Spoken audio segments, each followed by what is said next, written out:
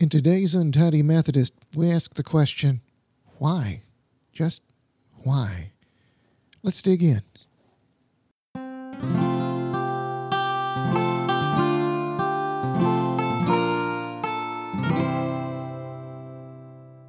Today's passage comes from John chapter 16, verse 33.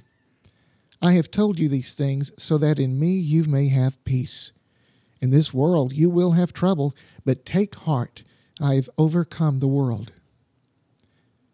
One of the toughest questions we get as Christians, and the same question we hear most often from people both inside and outside the faith, is, why does God allow bad things to happen? After all, Romans chapter 8, verse 28 says in part, we know that for those who love God, all things work together for good. So does that mean we shouldn't have bad times if we just believe strongly enough?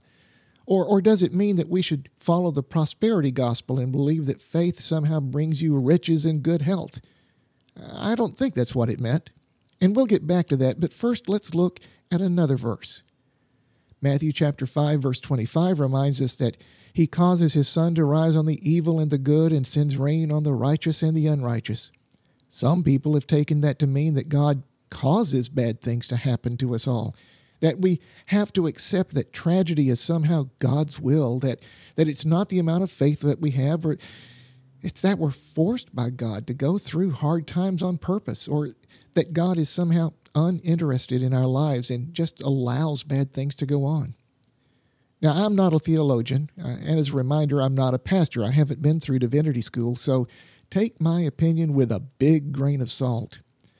I have seen my share of suffering in my own life and in the lives of people I love, and I don't ask, why does God allow this to happen? The question I ask all too often is, why do we allow this to happen?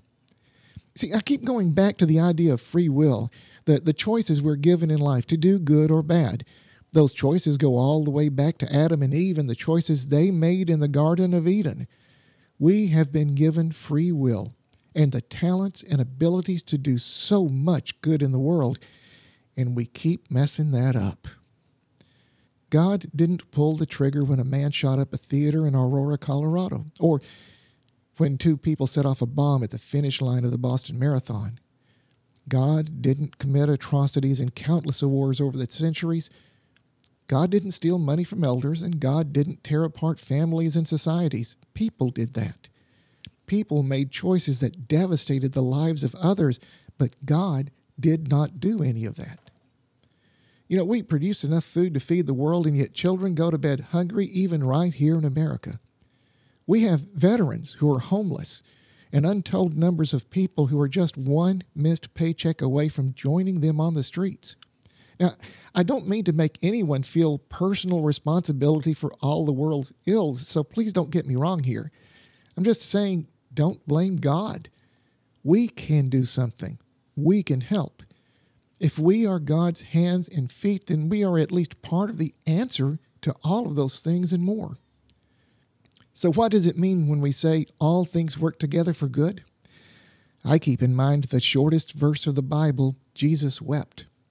I do believe in a God who gave us choices in life, but who weeps with us when we are in pain and celebrates with us when things go better in life. And I believe that when bad times strike, God does work to strengthen us, to comfort us, and to give us a path to a better day. And I believe that sometimes God uses us to give that strength and comfort and help to someone else who is in need. I don't believe we should ask, why does God allow bad things to happen?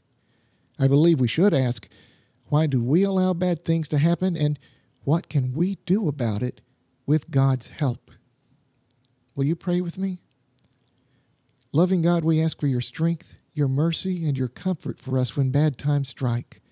We ask for your guidance that we can be your hands and feet to help others when bad times strike them.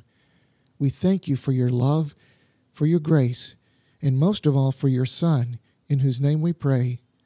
Amen.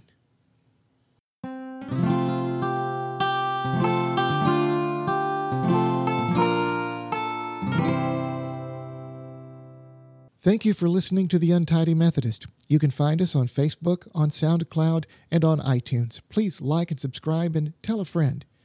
Your comments, your suggestions, and most of all, your prayers are most appreciated.